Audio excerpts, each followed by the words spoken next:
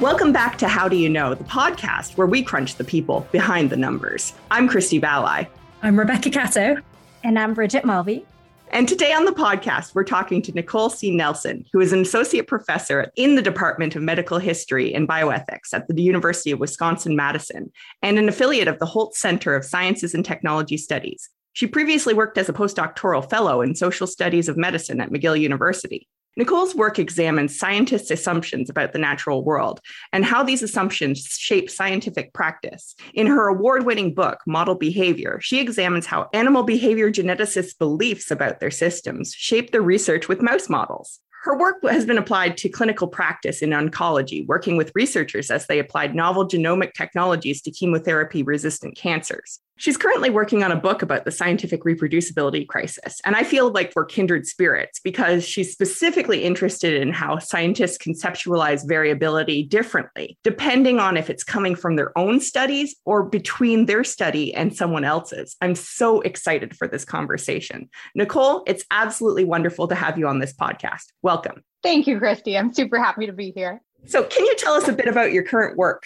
Yeah, absolutely. So what I'm working on right now is trying to understand the history of attention to reproducibility issues. One of the things that happened right as I was finishing up my dissertation work, where I was doing this lab ethnography of animal behavior genetics, was that these conversations about failures to replicate, where researchers were getting different results between laboratories, really exploded onto the scene. And some of the people that I was studying were involved in those conversations and had been part of those failures to replicate in their own field. And what really surprised me was the way that those conversations kind of took hold and kind of ripped through the NIH in particular, which being this, massive, large federal organization is, not one that's sort of geared for quick change. And yet by, 2011, you kind of had buy-in from the office of the director, 2014, announcement of changes, 2016, rolling out those changes. And I was just like, wow, this is really a lot of change fast. And so I kind of wanted to know, well, what triggered that? What set the groundwork for it? Why was it that this was a moment where people across fields were really all of a sudden caring about this thing? And so this is what I'm looking into now, trying to understand what are the kind of conditions of possibility for this conversation and how does it play out in everyday life? So that's really fascinating because I'm teaching a class in reproducible methods right now. And I originally came up with it in 2016. And so the timing of things has become really important because it was really on the edge when I was first teaching this class. And now I'm talking to students and they're like, oh yeah, well, reproducibility, everyone, it's been important my whole life. And it makes me feel old. But this idea that, it hasn't always been this way is really an important theme. And so this represents a huge cultural change. Did you want to talk a little bit about that? Yeah, to some extent, I think these kinds of experiences have always been there. One of the really interesting things about the data that's come out on reproducibility issues is just how incredibly widespread it is for scientists to experience this moment where the data they're producing with their own hands doesn't line up with something else that's out there, be that their own data or somebody else's published data, or the lab mate who handed them off the project. Like what we've seen is that the vast majority of people have that experience. And in my own research, what I found is that's an almost universal experience. In a survey that I did of a little pocket of 80 grad students, we had one who didn't identify any experience that was something like that. 79 of them were like, oh yeah, I've had something like that. So I think that those experiences have been around for a long time, but the vocabulary and the framing of, oh, this is part of the reproducibility crisis, that's what's different. And that, then sort of sets us up for different kinds of actions and ways of approaching it. So part of what I've been really interested in is trying to ask people, not have you experienced irreproducibility, but have you experienced a situation like this, and sort of describing a scenario to them and then letting them say what that experience was. Did they perceive it as a failure to replicate, or did they perceive it as something else? Because I think that interpretive flexibility about what exactly those moments are is really crucial to understanding what the shift has been. So what do you think sparked the shift then in the framing and the vocabulary? One of the things that seems to be very crucial in the world of biomedicine is these two reports that came out back to back in 2011 and 2012, which both came from pharmaceutical companies, one from Bayer, one from Amgen. And both of them were really similar in that they were reports from in-house target validation, doing air quotes over here, target validation services, which are basically these components of pharma companies where before they kind of start sinking a bunch of money into going down a particular research pathway, what they do is they kind of take the interesting result that exists from the literature and see if they can make it work in their own hands. Because the received wisdom of pharma is that a lot of academic work doesn't work. So at this moment in 2011, 2012, and a few years before that, there's a shift towards translational medicine, again, air quotes I'm doing over here, where a lot of what was happening is that pharma companies were trying to essentially outsource some of this work to universities and try to, see if they could eliminate this stage of the process, right? Rather than doing the in-house validation, see if they could just take the published literature and kind of run with it. And so the people that worked in target validation wanted to show why it was that they were really necessary, essentially. And so they published these papers that were sort of summaries of their experiences. The one from Amgen, for example, was a 10-year stretch under the tenure of one individual at Amgen, where he's like, all right, let's look back at my portfolio of all the projects that I did. And out of all the things that we tested, how many of them actually worked? And the number that they reported was super shockingly low. It was 11%.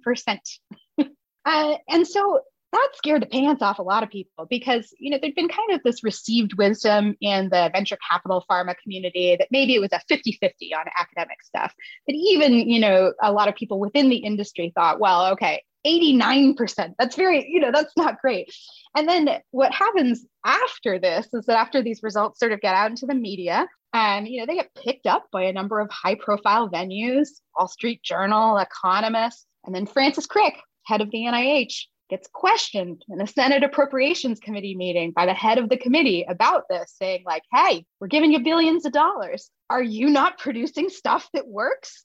And so obviously this becomes a thing that, they have to respond to politically. But also from what I really gather from talking to a lot of people at the NIH, it also became a thing that a lot of people wanted to respond to sort of personally and ethically. They also expected that, results would be more stable than this, and they were really surprised. So it was not just a kind of like, we've been pushed into a corner, let's do something, but they really felt like it was a moral obligation to try and make change in the system. So that's fascinating that it kind of came down to money, a big money motivator for reproducibility. And a lot of the reproducible and open access advocates of today are really focused on sort of the, almost radical socialist benefits of reproducibility and open science. So I was wondering, how do you think that tension works within the culture of reproducible research? This is such a good question. And this is an ongoing area of research interest for me, because I think you're absolutely right that people have this association with open science as being left-leaning, anti-capitalist, liberatory, working against the system of intellectual property, which tends to shut down information and limit access to it, and that open science can be a real opening up.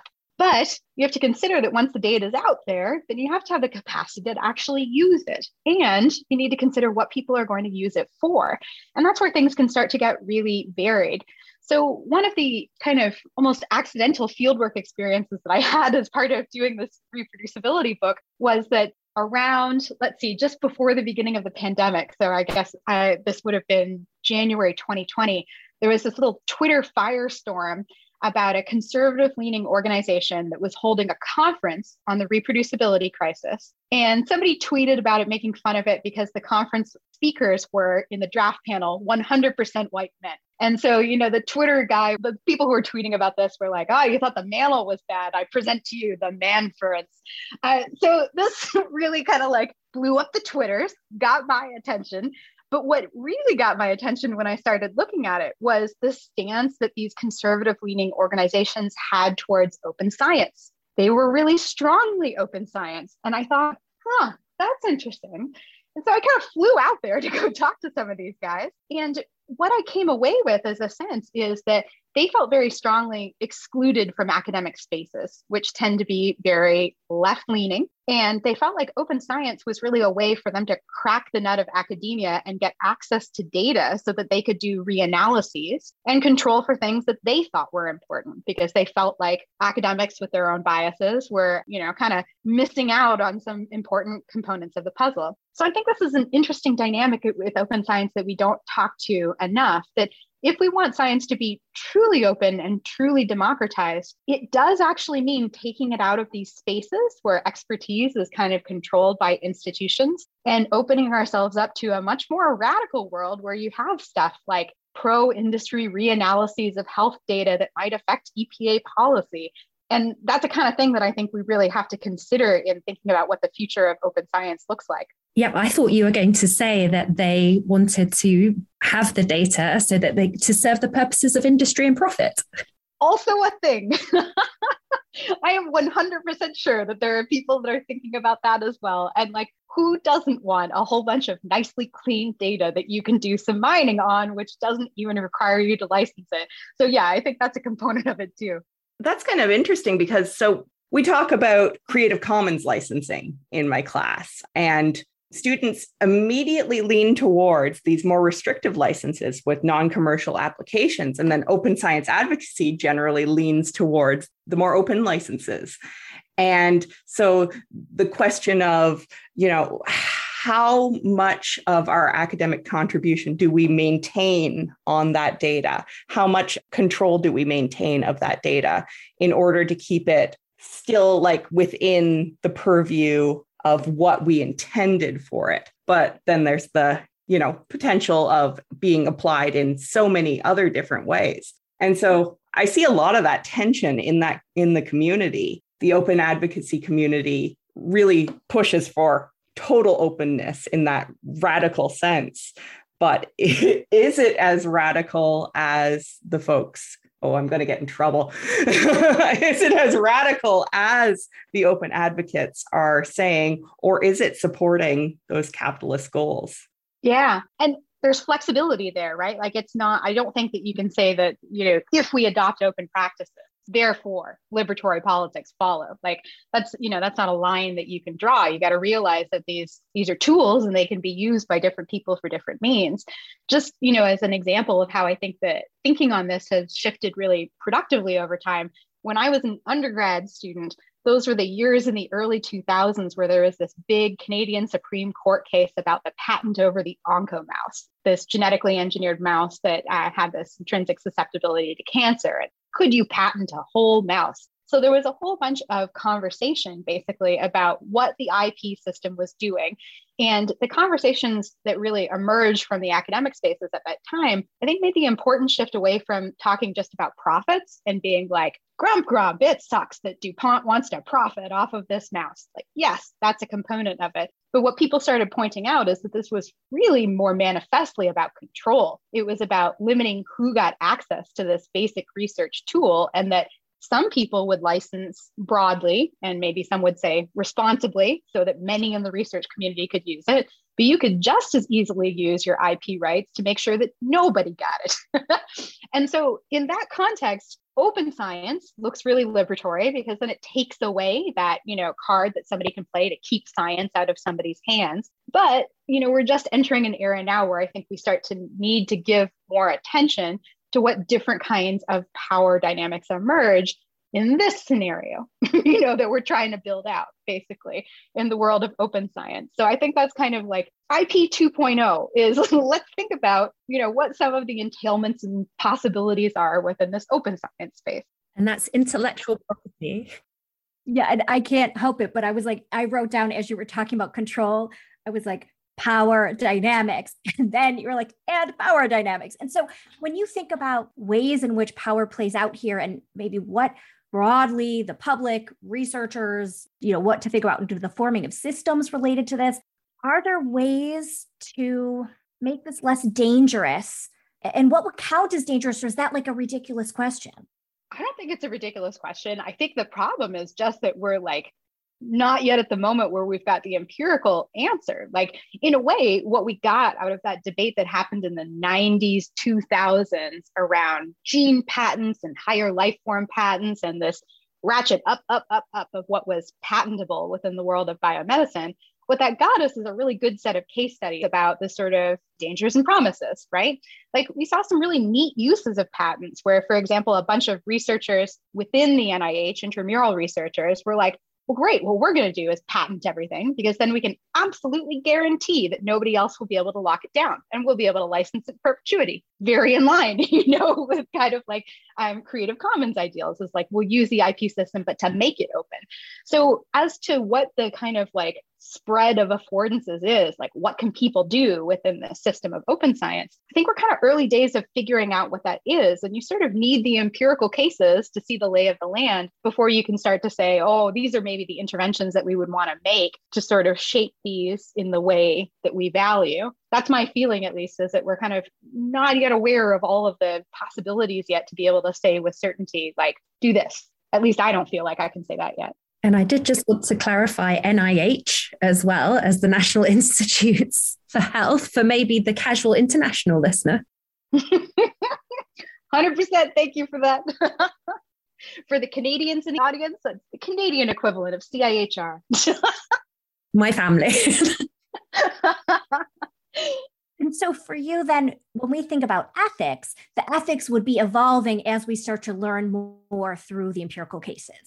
Yeah. So for me, there's kind of like a set of core ethical commitments that you can say already. You can articulate your values. And I think that those values are maybe different for different people. But for me, one of those core values would be providing access or ways in for different kinds of people to be able to participate in the scientific process. And in that case, I find myself in the sort of weird and comfortable position as like a super far left leaning person of being at these conservative organizations where they're like, hey, we should be able to participate, and being like, you're right. I agree. That aligns with my core values that we should really be able to open up the scientific process. So I think you can articulate what your values are and what you're aiming for, and then how the system evolves so that it stays in line with your values. That is, to me, the sort of like ongoing question of like, you sort of build a thing, you think it's going to do a thing, and then you have to see, does it actually do the thing that you hope that it did? So thinking about ethics, ethnography seems to be your main method of research. So I was wondering, because I think we have a lot of listeners across different disciplines, if you could explain that a little bit. Yeah, absolutely. So take in your mind the classic anthropological vision of the anthropologist who goes out to study the, again, air quotes, other somewhere, with all of that sort of colonizing original vision. But then, sort of imagine that, but happening within your own sort of social context, where you're using it to study yourself or institutions that are nearby around you, and trying to really say, well, like, what is the culture here? What is, the sort of thing that people value and that they're working towards? What are the relationships? How do people interpret their beliefs and give meaning to the stuff that happens to them? And like, let's say science is a little mini society. How does it work? And so what that involves is a lot of sitting with scientists and observing and doing what we would call participant observation, where you kind of get in there and get your hands dirty and actually do some experimentation with the scientists to try and understand what their life world is like and how it makes sense for them. And I think that a core value of ethnography is that everybody's actions and world make sense if you can understand it on its own terms. And so when you're kind of in the position of outsider, you may look at some decisions that people make and may think, well, why would they do that? That doesn't make any sense. And I see this playing out in some reproducibility discussions where, for example, people look at practices like masking, AKA blinding, and they'll say, well, why would anybody choose not to do this? This is such a basic scientific thing.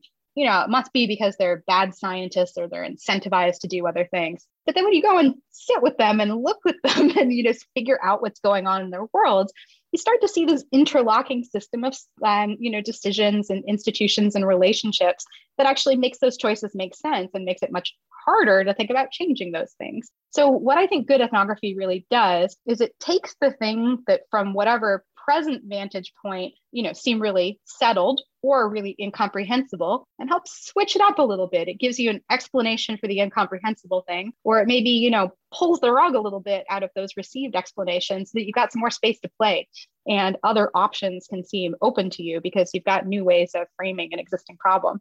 And you're in a history department at the University of Wisconsin-Madison, but then science and technology studies is your field. So it seems like you're kind of spanning the social sciences and humanities in your own work. So I was wondering how that plays out for you in your work, in your research, and, thinking about with having ethnographic empirical data, the reproducibility crisis for yourself in research, if that is something you have to consider.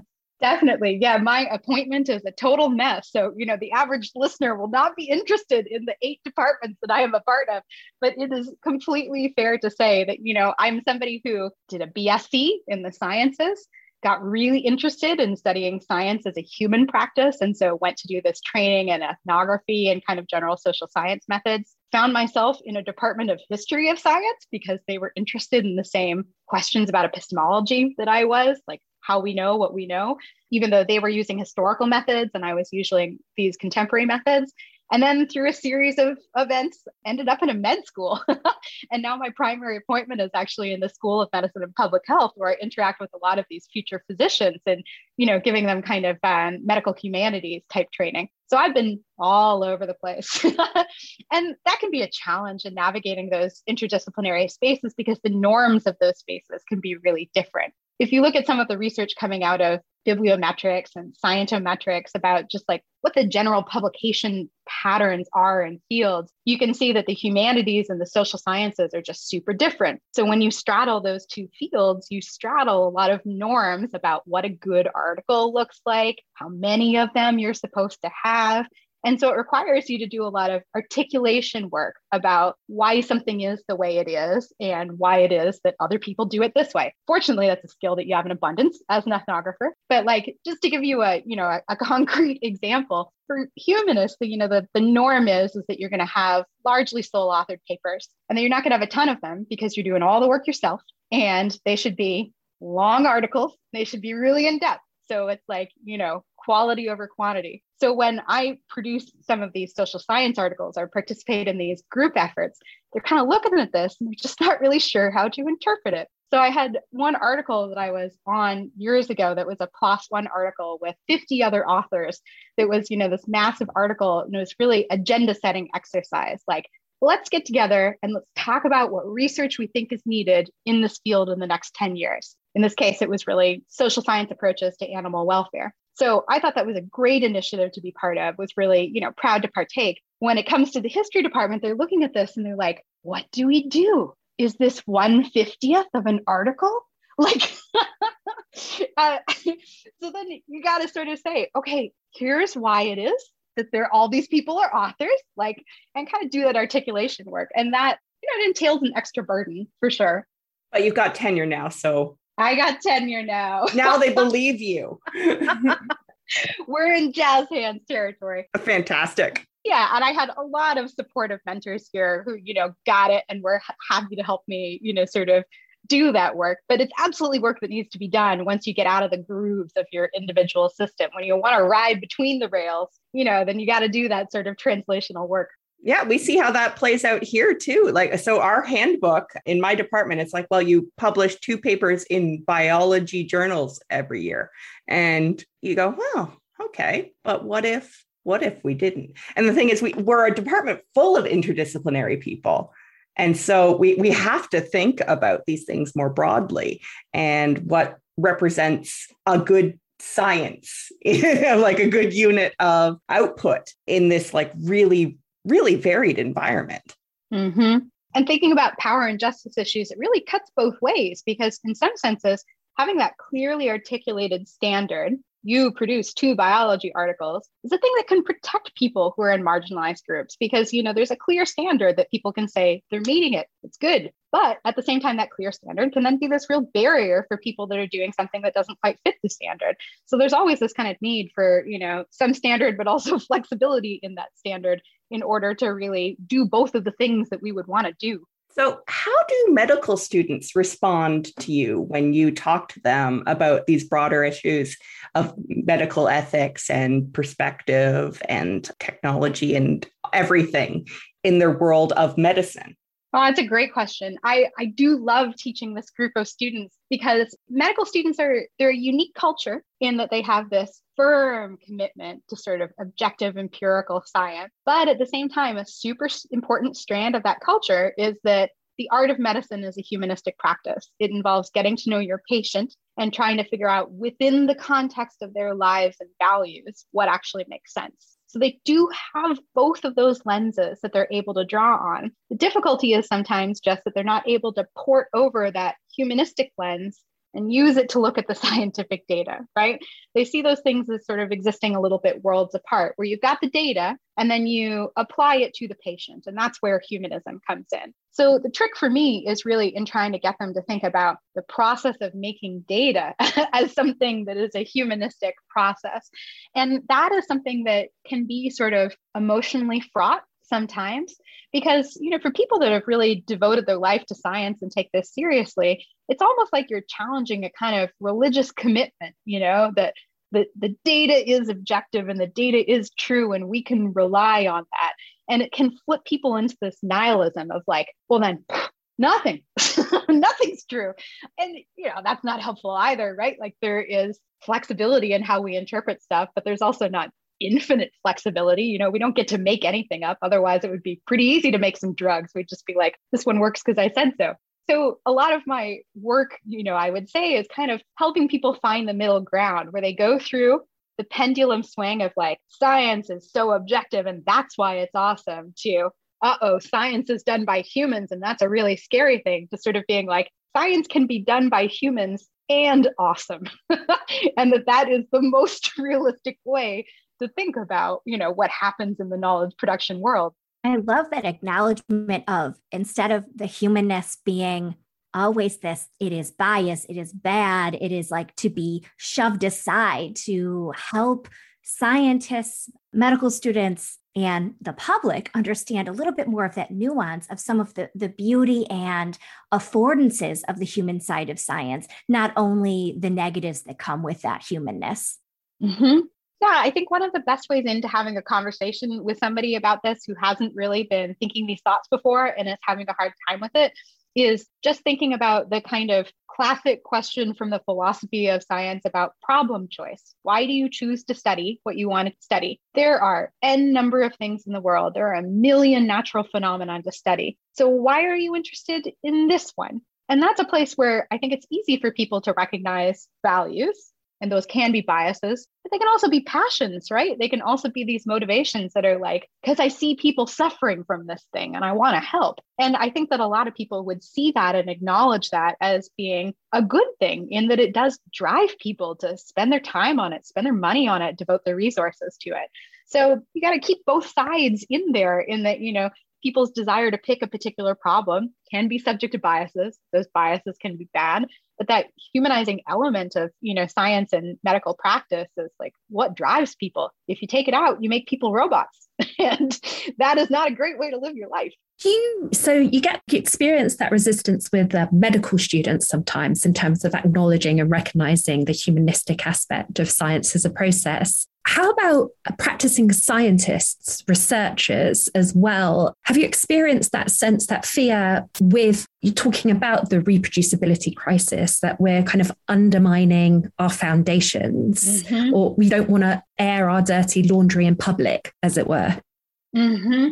Yeah, absolutely. There are some people, I think, who think that the best possible thing we can do for the credibility of science is to be as honest as possible about the process. That in the end, what is going to save us is not trying to shine science up and make it look more objective, but to kind of take the stance that essentially I was advocating for, to say, yes, science is a human practice and always will be, but this is what we got to work with. Welcome to the world. Like, let's do this thing. There is no magic thing that takes humans out of the element. Then there's people, though, that really feel like the reproducibility crisis is something that people are going to latch onto for political ends.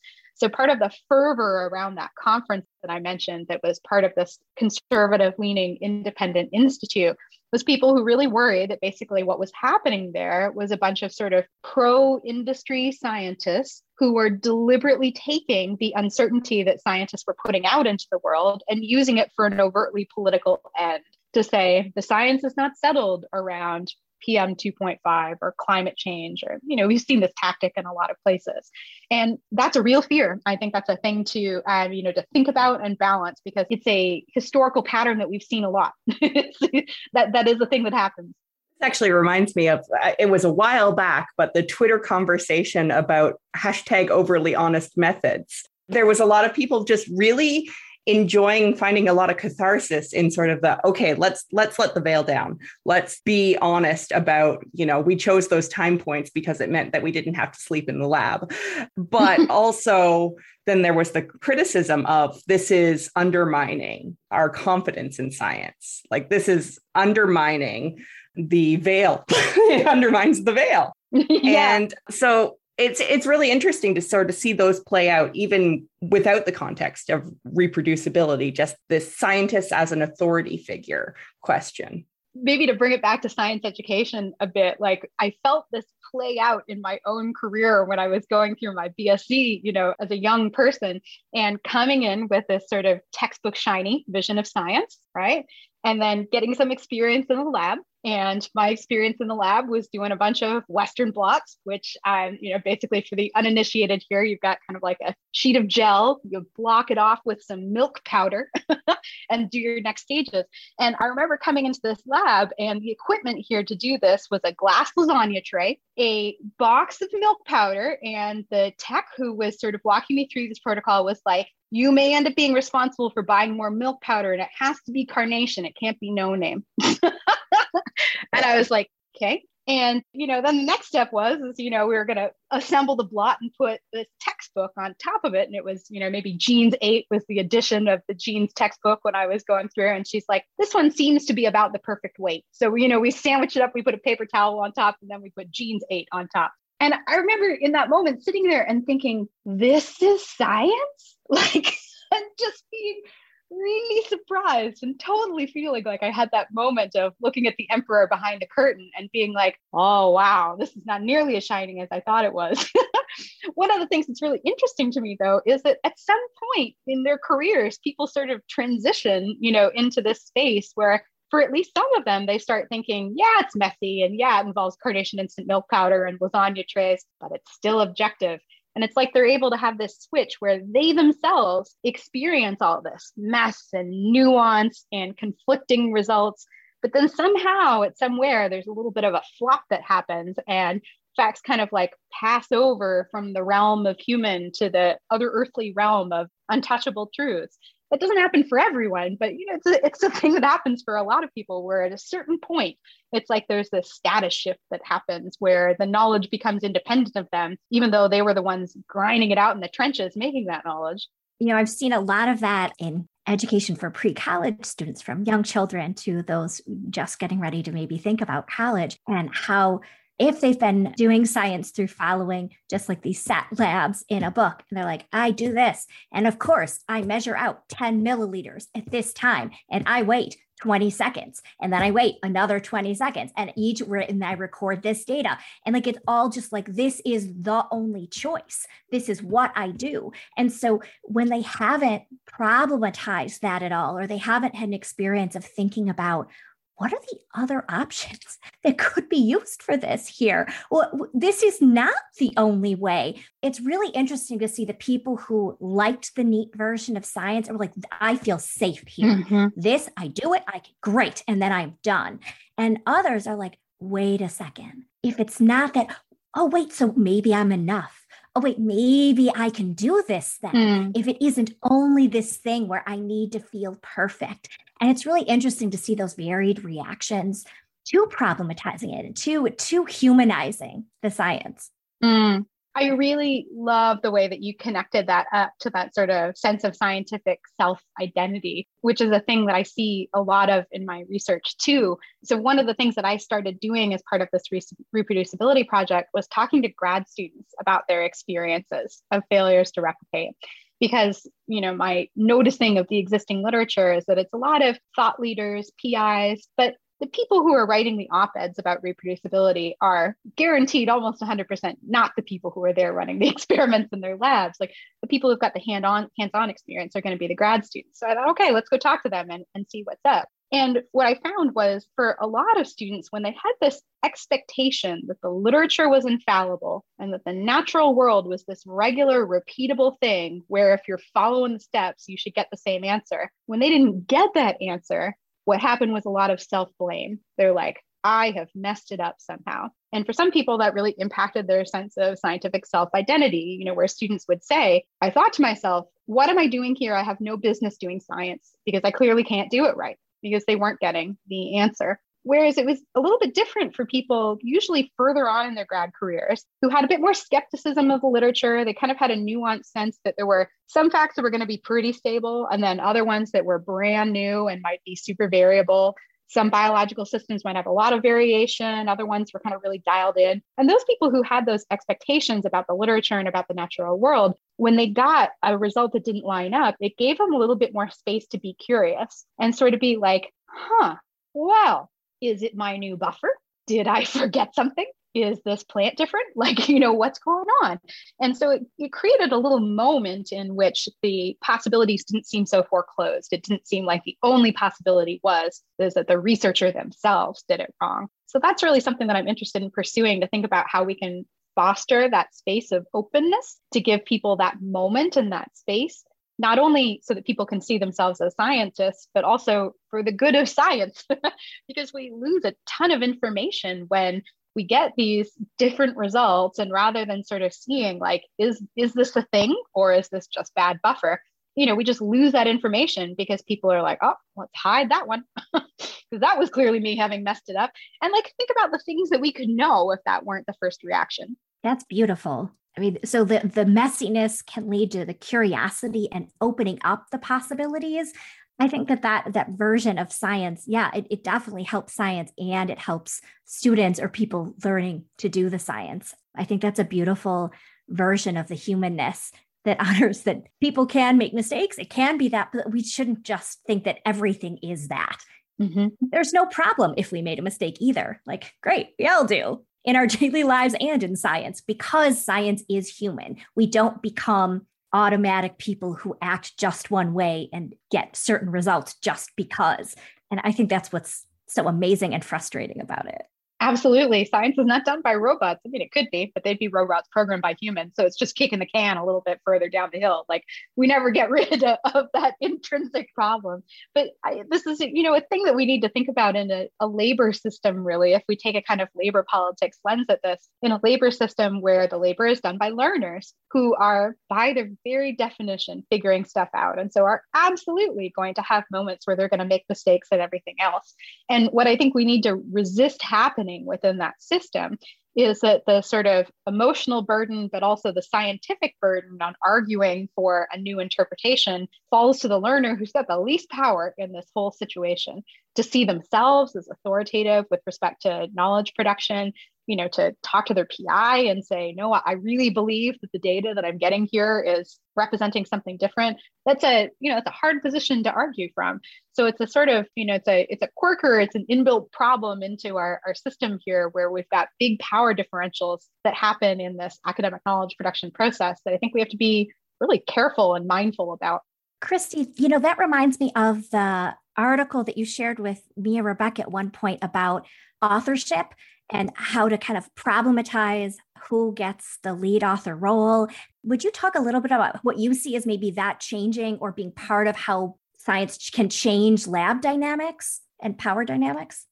Oh, absolutely. So that article that was out of Clear Lab, Max Liboiron's lab, they run a feminist ecological collective lab that I think is just the most exciting way to operate a lab, because it's this model of authorship is about looking at sort of the center, the heart. They refer to it as the heart of the paper, where you're looking for the center theme, and then they're looking at all of the labor that goes into it. They're not just looking at sort of the classic. So we have in ecology, we like to use the classic model of conceptualization, funding, data collection, analysis, writing. And so those are the 5 ways you can contribute to science. And there are a lot of other ways that you can be supporting science. And that the Clear Lab model really explicitly uses that.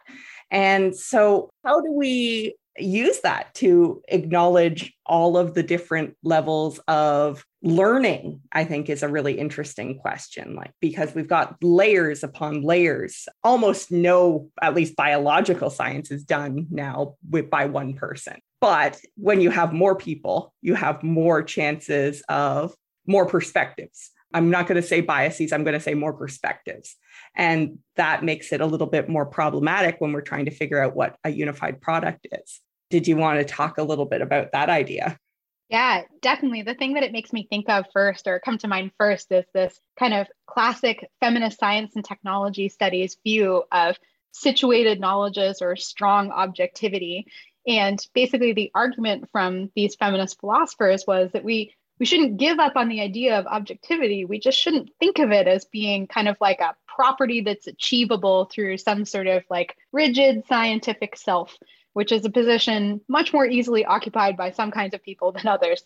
And instead, what we should think about is objectivity as being a thing that's collectively produced, not just through the peer review process, but by deliberately and specifically seeking out views which are not represented within the scientific community at large. So taking marginalized views and sort of using those as a self-test, like, all right, do we have lots of people that are working in this paradigm? Great, let's go find someone from another one. Do we have all men scientists here? Well, all right, let's think about inviting some women scientists to the table to talk about what's going on. And so the feminist, science and technology studies view on this idea of strong objectivity is that the way that you get your best data is by really thinking about what's represented in a holistic sense and then deliberately seeking out the difference and trying to see what that difference does when you add it into the mix. Rebecca, I really want to know what you're thinking right now. What does this mean to you? Well, I think it's great to talk about science and technology studies a bit more on the podcast, I think, because I think a lot of the kind of topics that we cover are so related to it or have been discussed in the field, but almost in a way that seems bracketed off from natural sciences. So you've had, as you said, it's feminist philosophers within STS having these kind of discussions and debates for decades. But how do you see that interaction of the kind of the learning from that then permeating into the practice of science? This is a question that I have been dealing with more and more head on as I begin to get deeper into these spaces that are about reproducibility and meta science. Because one of the very unique things about those spaces is that there's a strong contingent of scientists who believe that science is a human process. And that kind of shared belief is really necessary to do a lot of work together. Because when you're really living in different paradigms where some people believe that what they're doing is kind of, absolutely objective and that they can be objective, and other people believe that no, it matters that you're a human, you got to do a lot of work to find some ground. Whereas when you come in with this belief that, yeah, science is done by humans, it matters that it's done by humans, you have a lot more sort of shared stuff to work with. And so within these reproducibility spaces, what I've found that's really interesting is that there's a certain contingent of scientists who really want to advocate for reform within their communities and see philosophy of science and STS, these anthropological, historical, sociological approaches, as being a place to look to for how to think about reform. And so they're kind of turning to the community and saying, hey, help us. And I was on a panel with a social psychologist named Simin Vazir, who has written a lot about this. And in her intro to the panel, she's like, let me try and explain to you what it looks like from my perspective. From my perspective, over the last 10 years, I was here doing my science thing. And all of a sudden I realized, oh, maybe my science thing is not as solid as I thought. And I felt like I was on an island with a person who was bleeding out and I needed help. I needed someone because I was not the qualified person to do something.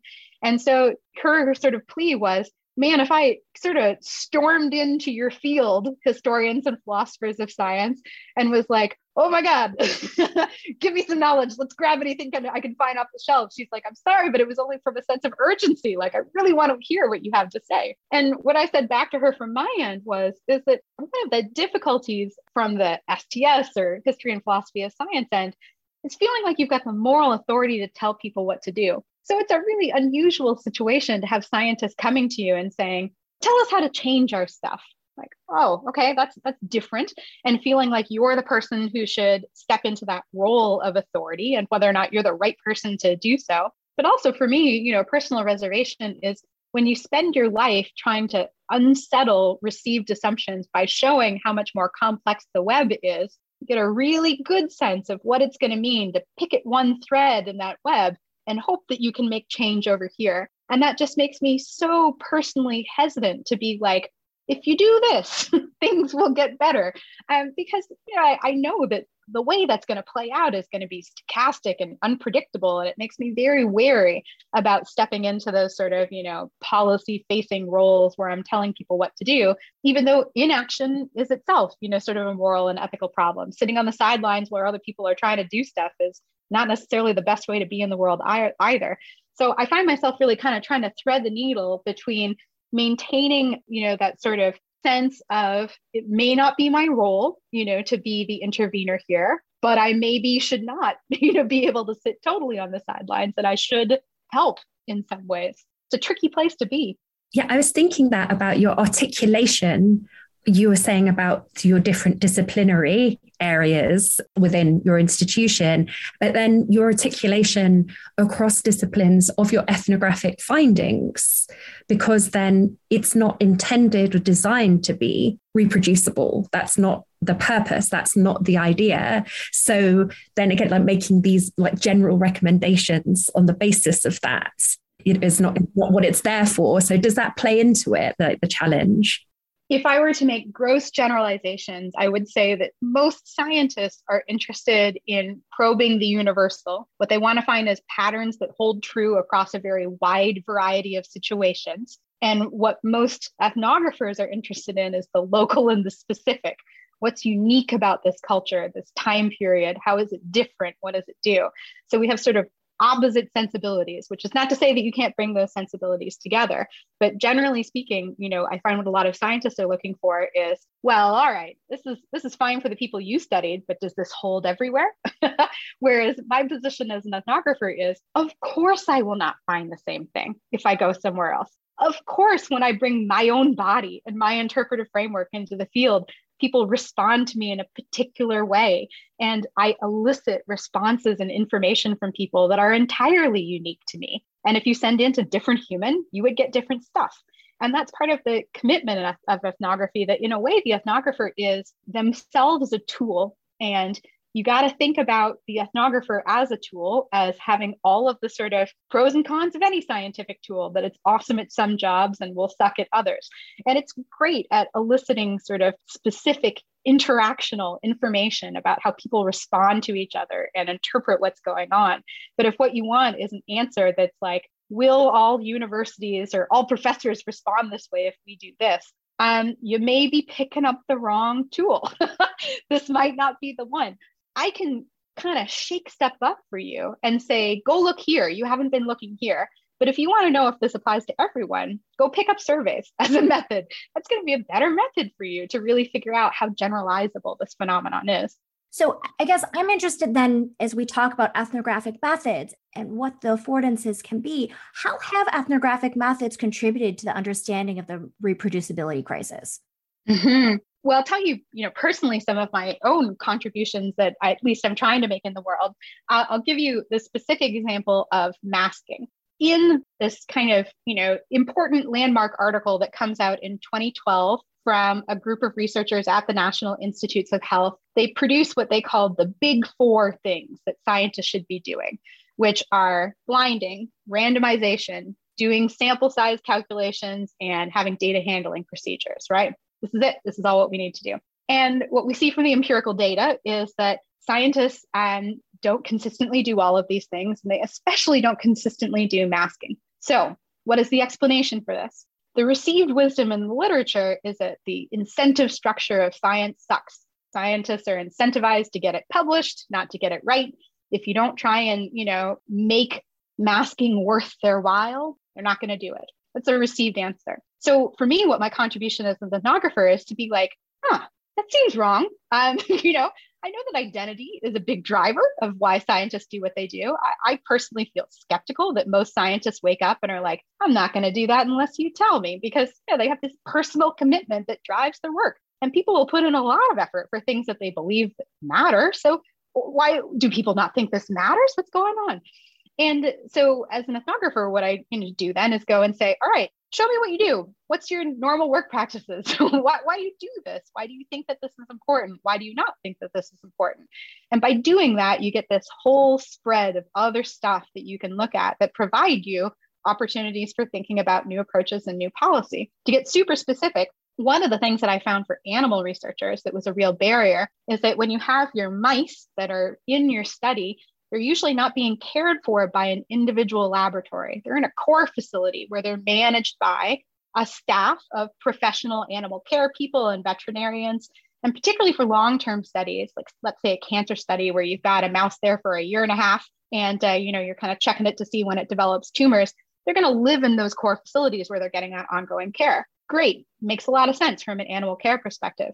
But those people in that animal care world have their own concerns, their own sets of regulations. And one of the things that they care a lot about is not mixing the animals up. So they want all of this identifying information on the little cards that are stuck to the front of the cages for the animals. Meanwhile, for the scientists, that means when they come in to do their tumor observations, it's plainly obvious who's on treatment and who got the sham, because all that information is right there on the cage. So now when you kind of watch how this plays out in real time, what you see is that some scientists believe so strongly in masking that they're willing to go and fight individually and try and get exceptions to those protocols and do their own thing. But other people don't want to damage their relationships with the people that are caring for their animals day in and day out. They're not willing to fight that fight. And so when you go and actually look at the interaction between federal guidance, institutional protocols, interactions between coworkers on campus, you get a much more complex explanation, but you also get the opportunity to say,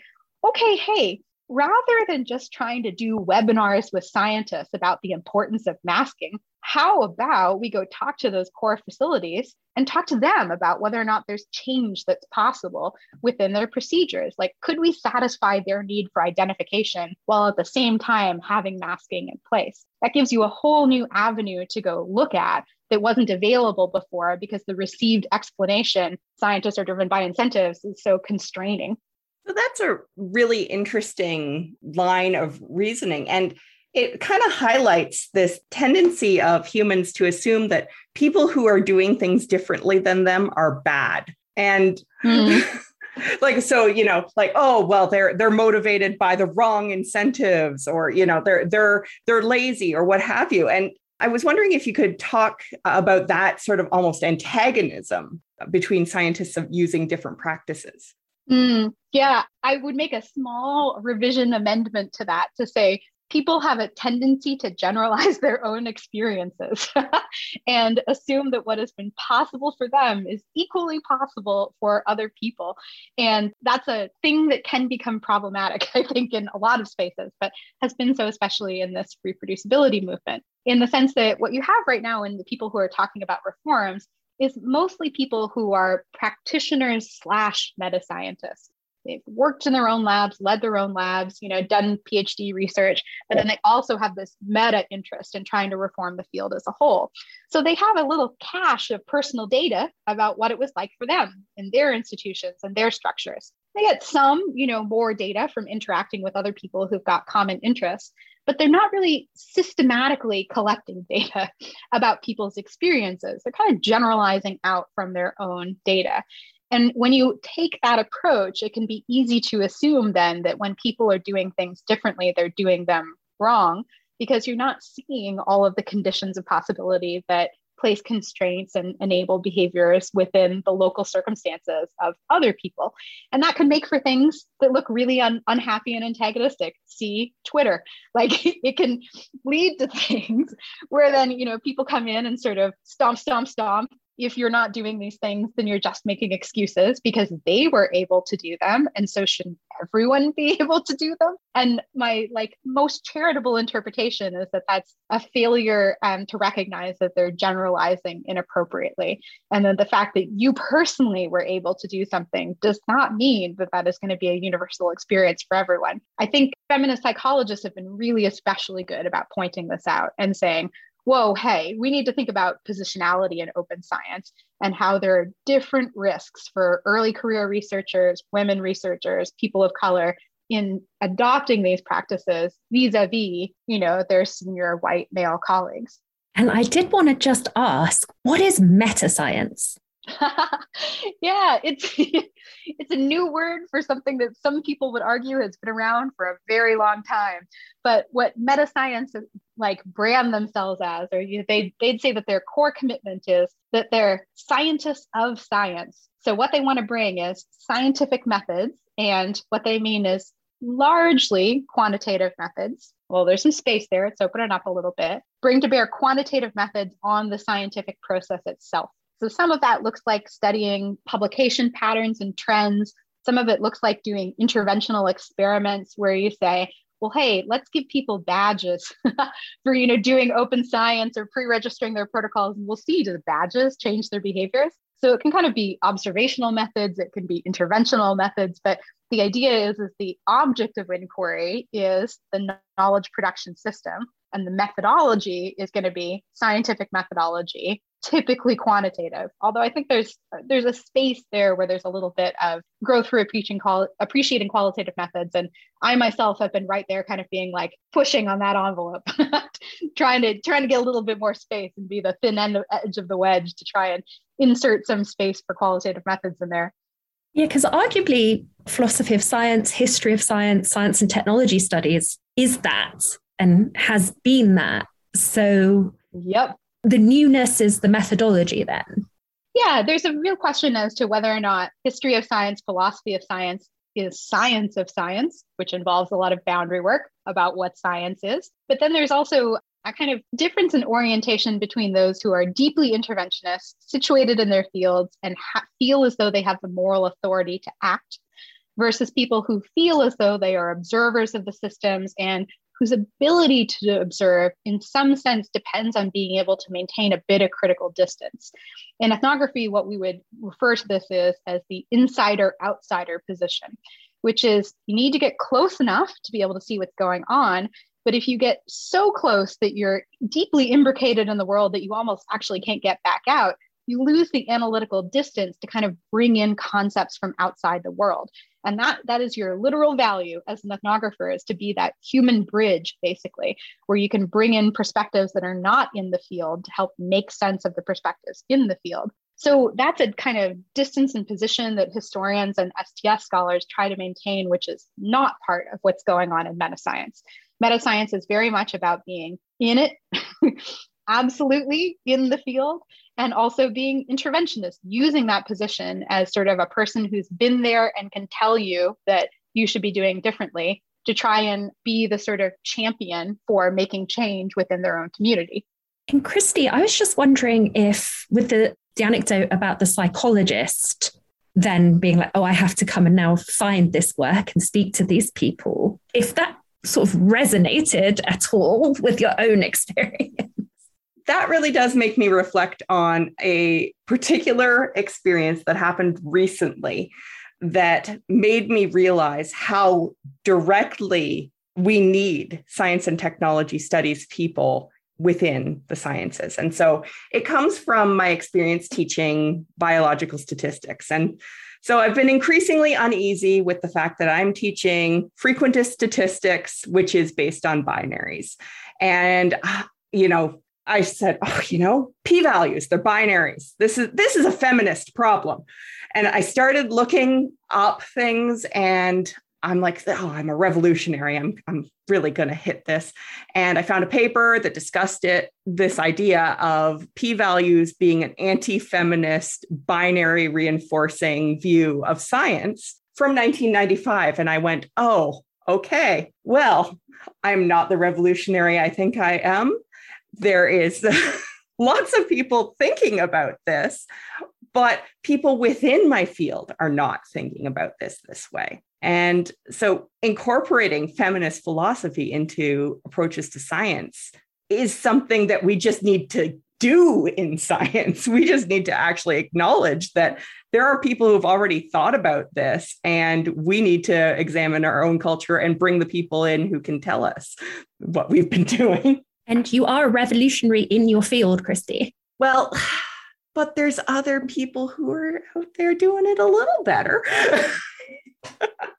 All I have to say to this is amen and let's hang out. It is impossible for one person to know all of one field, let alone other fields. So I think anybody who's moving from a spirit of generosity is going to assume that these kinds of things will happen all the time, that you're going to be taken in directions that lead you towards the edge of the field, which are going to lead to you sort of thinking thoughts that feel revolutionary from your standpoint, but from other people's standpoints, they're sort of, deeply trodden on. And so I think that one potential human reaction that can happen is to sort of be like, grump, grump, grump. Why did nobody know about my expertise? Why did no one come find me, you jerks? Whereas I would way prefer, that if we sort of move from this place of generosity to sort of be like, I'm so glad you discovered this. Come on in, let's talk. And use that unexpected bridge where, you find this paper and you realize, oh my God, there's another person out there, as a moment where you get to kind of walk across and meet, and something comes out of that. Because I think it's really the human relationships, even more than the exchange of intellectual info, that can be really the basis for building interesting transdisciplinary stuff. Cool stuff comes from people who enjoy working together. And certainly that's been my personal experience as well, is sort of when you find people who are really willing to sit with you and be patient with you, that's when you get neat stuff that happens. Well, that is, I think, a wonderful place to close this conversation.